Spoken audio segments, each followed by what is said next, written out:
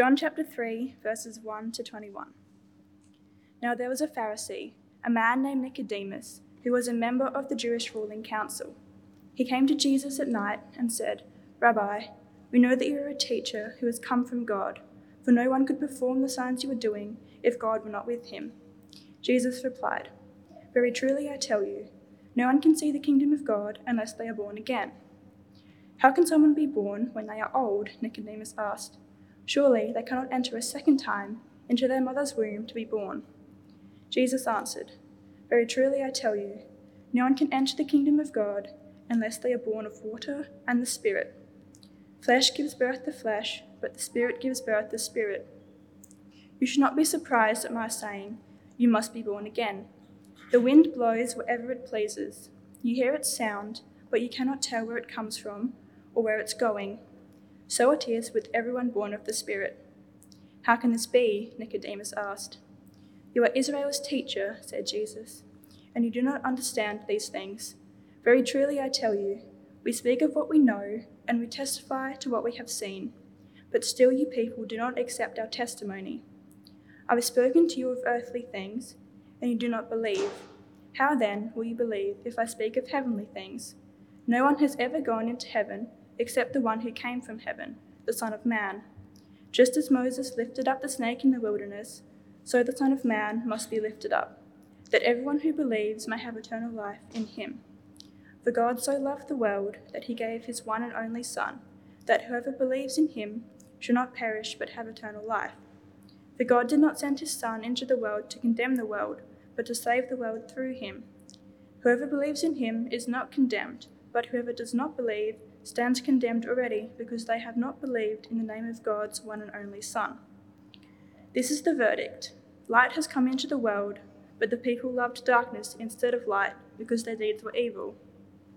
Everyone who does evil hates the light, and will not come into the light for fear that their deeds will be exposed. But whoever lives by the truth comes into the light, so that it may be seen plainly that what they have done has been done in the sight of God." Well, thanks, Jazz, and good morning, everyone. My name is Cam Maxwell. I'm the campus pastor here at Trinity Church Tonsley. It's really great to have John with us today, lifting our eyes, remembering how important it is that our whole country has access to the good news about Jesus. I'm from the country myself, so I'm a doubly big fan of Bush Church Aid, and I really want us to be a church that's supporting and caring about ministries outside of the city.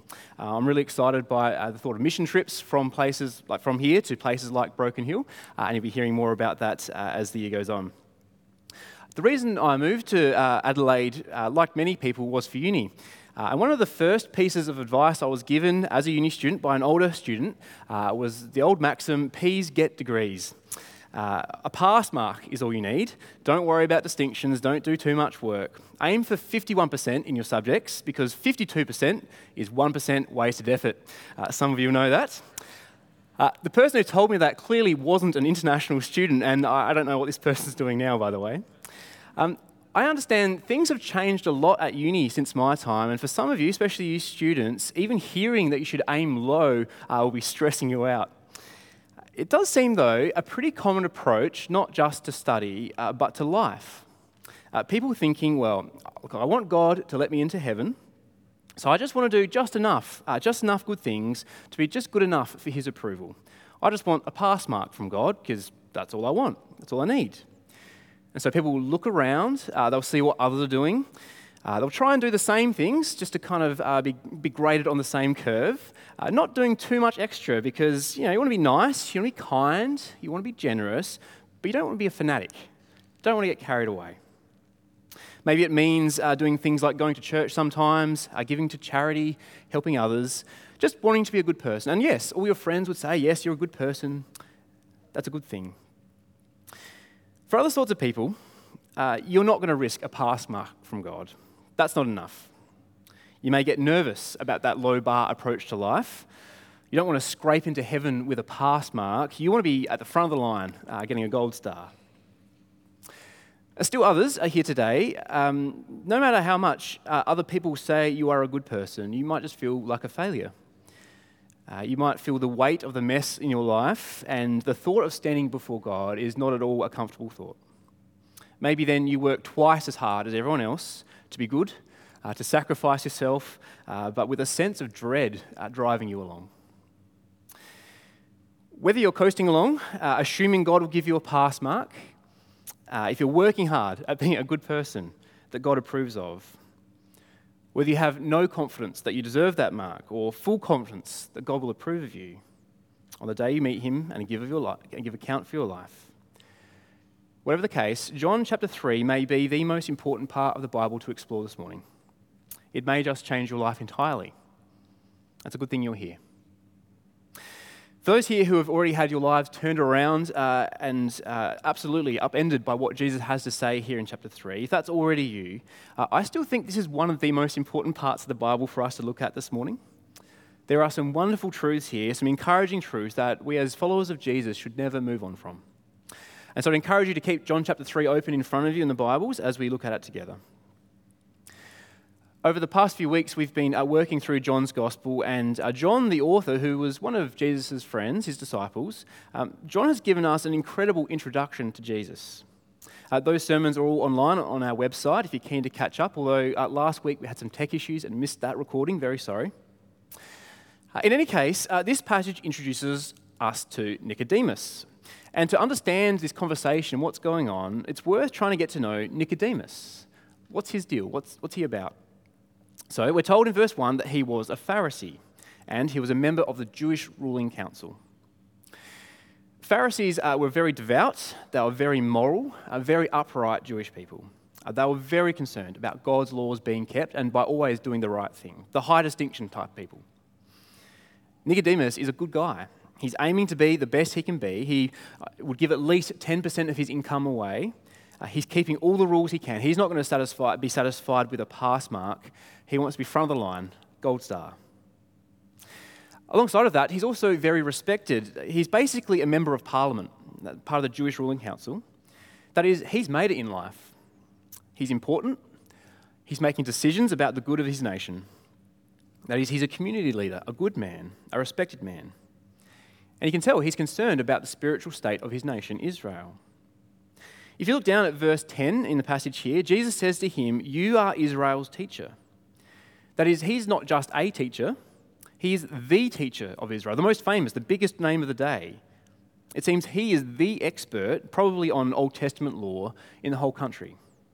He's a leader, he's a Bible teacher, he's a moral example to everyone. His mother would be proud of Nicodemus. So for a moment, just have a think. Who do you know a bit like that? Try and think of the nicest person you know, the most respectable person you know. Who do you wish to be more like? That's Nicodemus. Now, as I think about that, there's plenty of people who come to mind, plenty of lovely people here in this room, wonderful people. But for me, as I think about who does Nicodemus remind me of, the person that comes to mind most is this guy here on the screen, John Warner. It's actually quite a coincidence he's here today. John's planted churches. He is the nicest guy you will ever meet. John will do anything for anyone. And what a noble job he has, travelling the country, encouraging people, equipping them, and teaching the Bible. If you haven't already picked it up, John has a giant brain. Anything John can't teach you from the Bible is not worth knowing. What a respectable guy. I've also had the honour of meeting John's mother, and she is very proud, I can assure you. And you can also tell from my hairdo, I aspire to be more like John in every way. As we meet Nicodemus here, we're supposed to realise he's a great guy, the best kind of guy. If anyone deserves a pass mark from God, it's got to be Nicodemus, right? So we might think. And so Nicodemus thinks. And so Nicodemus comes to Jesus in verse 2 because he's seen and heard what Jesus has been saying and doing. And Nicodemus basically says in verse 2, "Look, Jesus, I think you're a good guy. And as a good guy myself, I just want to say welcome. Welcome, Jesus, to the good guy club. I think we're going to get on just fine."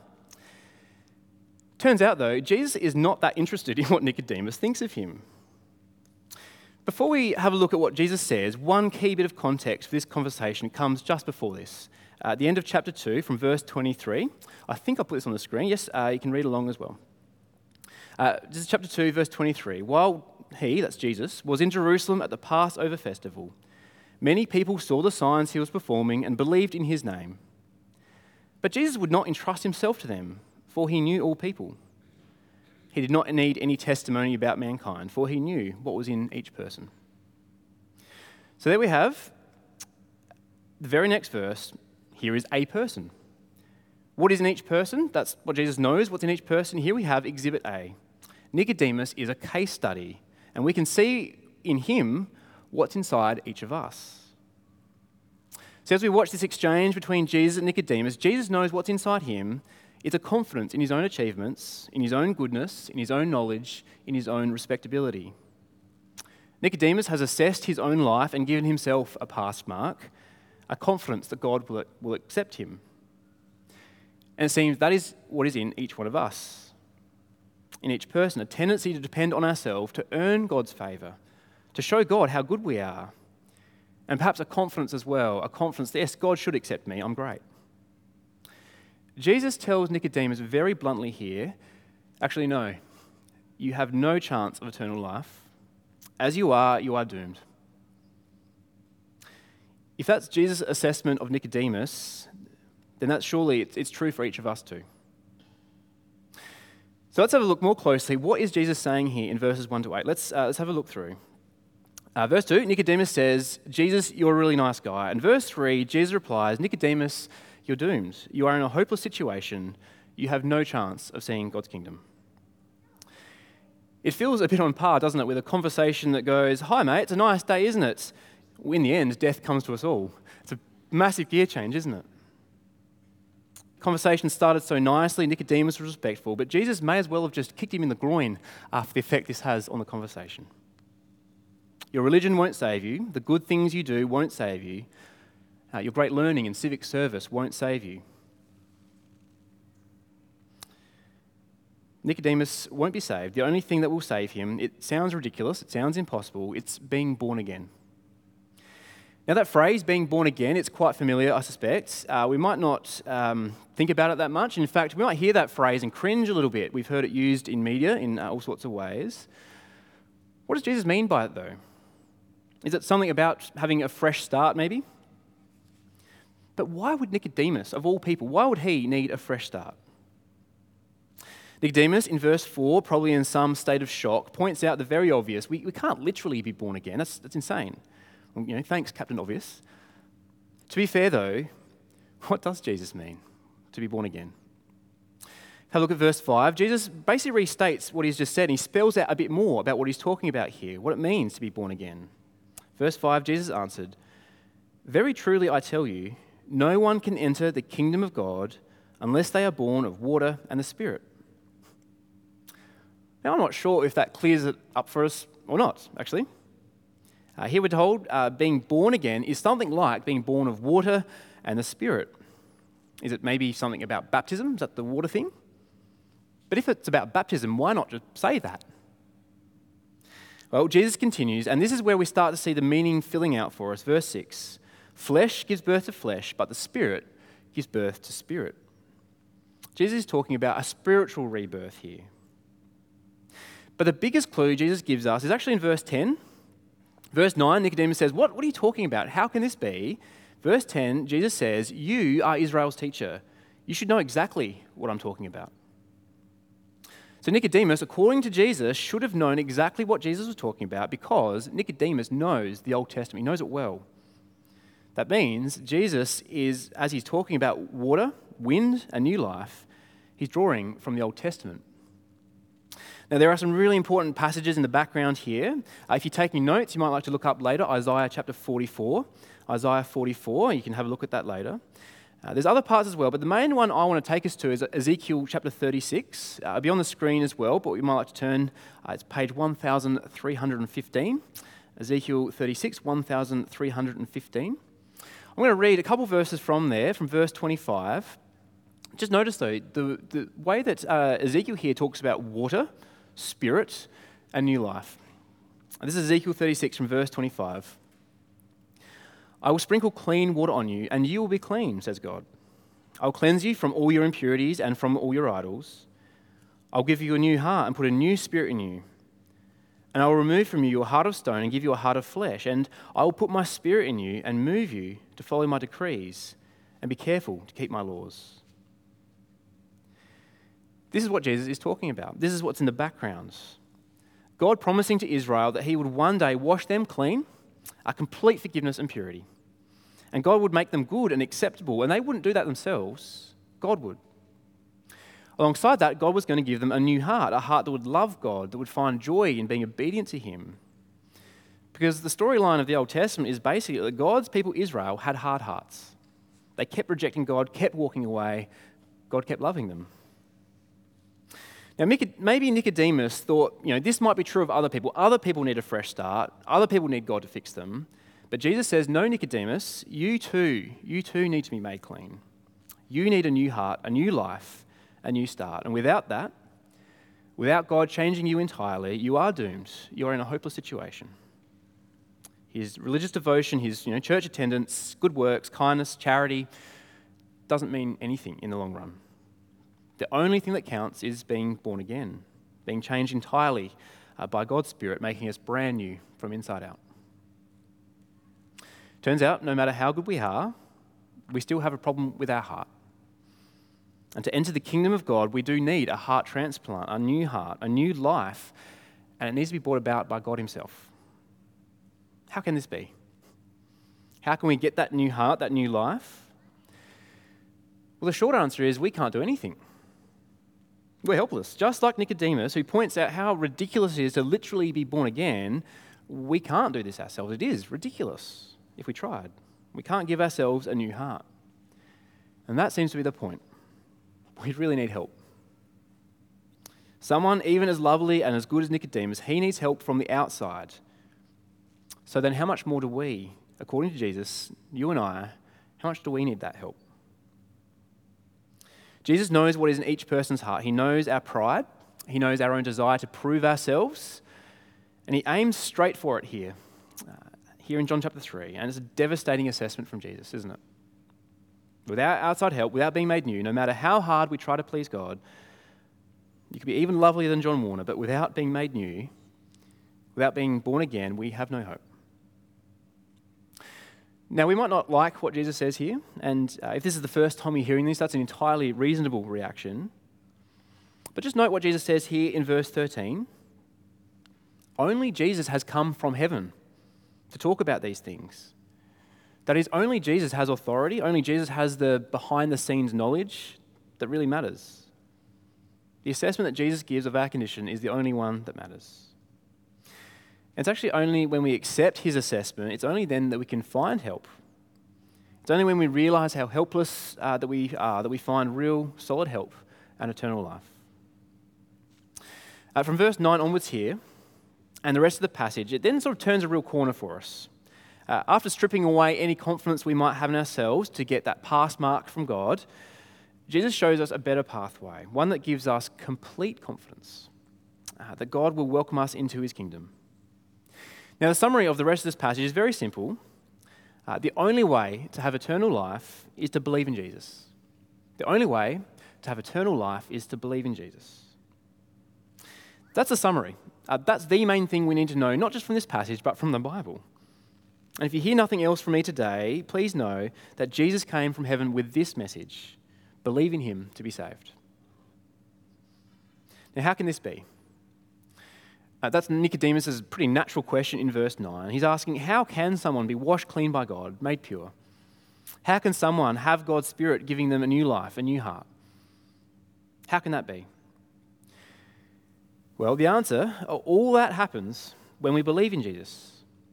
As we put our trust in him, we are made new. We are given that new life. It's a very simple sentence, believe in Jesus. But what does belief mean? What does that look like? How do we do it? What does belief look like? Well, verses 14 and 15, I think, are the key for helping us see how this all kind of fits together. Jesus tells us what belief in him involves, what it actually looks like. He gives us a real demonstration of it. Here in verses 14 and 15, he says, just as Moses lifted up the snake in the wilderness, so the Son of Man, he's talking about himself, so the Son of Man must be lifted up, that everyone who believes may have eternal life in him. Now, the bit about snakes, Moses, Jesus is recalling a very famous story from Israel's history. Again, if you're taking notes and you want to look this up later, it's Numbers chapter 21. Numbers 21, it'd be good to go and read later. The story Jesus is talking about here takes place as Moses is leading the nation Israel through the wilderness. Israel, yet again, sinned very badly, and God sent poisonous snakes. A lot of people were bitten, they started dying. And so God tells Moses, lift up a bronze snake on a pole. If someone gets bitten, all they have to do to be saved was to look at the snake. That's it. And they would be healed. Just look at the snake. It's a pretty unorthodox approach to snake bite, isn't it? Not trying to suck out the poison or, first aid or anything like that. It's simply trusting in God's plan to save you from a helpless situation. Just accept his help that he's offering. That's all it took. There's a painting actually alongside me, I think actually doesn't come out on the screen very well. One of the fascinating things here is you see, as Moses puts the snake up on the pole, people are looking, but for some reason, many don't. Maybe it says something a bit about ourselves, our reluctance to accept God's help sometimes. It's unorthodox, isn't it? No matter how close to death, no matter how far gone someone was, looking to the snake, at the very symbol of their own judgment actually, that was how they would accept God's help and be saved. In just the same way as that snake on a pole, Jesus says he too will be lifted up. He's speaking, of course, about his cross. All we have to do is to look at him, to look to him and believe that the cross is God's plan to save us. The very symbol, the cross, the very symbol that we too deserve God's punishment for sin, to look to that and accept Jesus is God's plan to bring us salvation, to accept that we are sinners that need his help, to accept that our best efforts are all tainted. We do need God's forgiveness. No matter how far gone, no matter how messy, no matter how much sin in our lives, believing that Jesus on the cross saves us is the only way to have eternal life. And as we believe in Jesus, that's when we receive that new life, that new heart.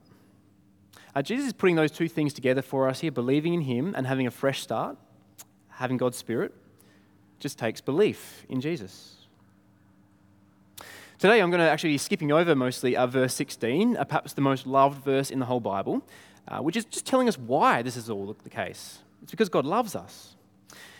Now, I'm going to be speaking more about that next week, actually. For our first birthday, we're going to have our kids in with us, and I thought, let's just preach on John 3:16. So come back for that one. It's a fantastic verse to think more about, because it reveals more and more about God's love for us. He loves us too much to leave us alone, but more on that next week. After all, the question that some of you might be asking at this point is, well, can I start again? For those here who haven't made that commitment of belief, accepting the forgiveness and fresh start from Jesus himself, if that's you, it's a very clear challenge this morning from Jesus himself that you need to. There's no other way. If you want to take steps towards doing that, if you have questions you'd like to explore further, before making that step, we'd love to help you with that. Please come and speak to me or speak to Joe, who's leading the service, or just make a note on the tear-off slip on your leaflet. And for those who are interested but reluctant to make that kind of step, I just want to take us to the final few verses of the passage we read, because I think it's worth pondering more. Verses 19 to 21, we're given a verdict there. And the verdict explains why people end up rejecting Jesus and refusing to believe in him. The verdict suggesting actually it's never, at the end of the day, a rejection because of intellectual reasons. It's never because there's insufficient reason or evidence to believe in Jesus. At the end of the day, these verses tell us if someone rejects Jesus, it's because they don't want it to be true. They don't want to have their lives changed. They don't want to start again. Now, this is a massive challenge. It's very confronting. And so my encouragement here is just to be aware, if that's you, of your own motives. Just be aware of your own biases as you explore the salvation Jesus has to offer. For the believers here today, for those who trust very much that Jesus is your Saviour, this may well be familiar territory, which is great. And some of you may be wondering, well wait, have I been born again? Do I have the Spirit? Have I been born of water and the Spirit? Because sometimes it doesn't feel like it. The most important thing I think I can say here is if you trust Jesus and not your own goodness, if you trust Jesus for your salvation, your eternal life, yes, you have been born again, if that's where you put your trust. And so you will find your heart and your concern for the things of the kingdom, they will grow. They will grow as we keep following Jesus. We'll never be perfect in these ways, but our concern for things like the gospel going out to remote and regional areas will care more and more about those things. You'll care more and more about your brothers and sisters here at church, and you want to support and serve and love each other. You'll care about and pray for those who don't know Jesus in our own neighbourhoods. As we follow Jesus, our priorities, our finances, our relationships, everything, as God's Spirit goes to work, day in, day out, we become more and more aligned with the kingdom of God and less aligned with our own selfish desires.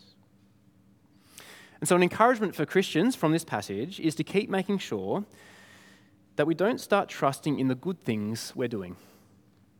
Not trusting in how nice we are or how much of the Bible we know, how many mission trips we've been on to Broken Hill. They're all good things, of course, but keep checking our hearts to make sure our trust is still in Jesus. He's the one who saves us, not the good things we do. He makes us right. Can I start again? There is a challenge that we need to, but there is also the great comfort that we can. For some here today, the thought of a fresh start, being able to start again, it's not actually a challenge, it's the best news you've ever heard. No matter how far gone you may feel, no matter what mess you may have made of life, you can start again. You can have this brand new life, and one that has assurance to eternity as well. What a great comfort.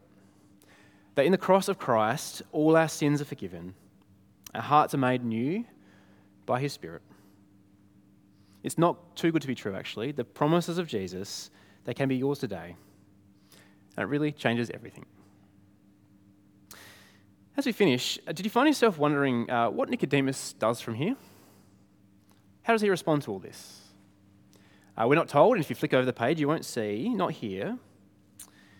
But if you kept reading through John, as you get to chapter 19,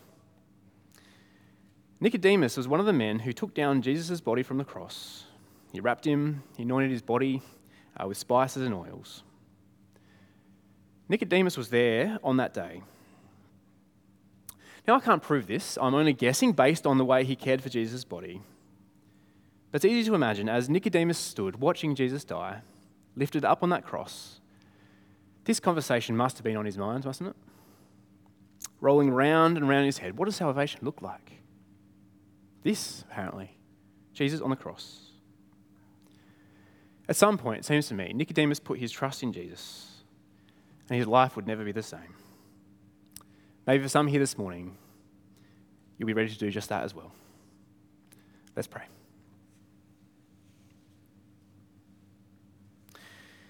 Dear God, we are all in such need of salvation. Thank you for making that clear to us, that our own efforts, our own goodness counts for nothing in the end.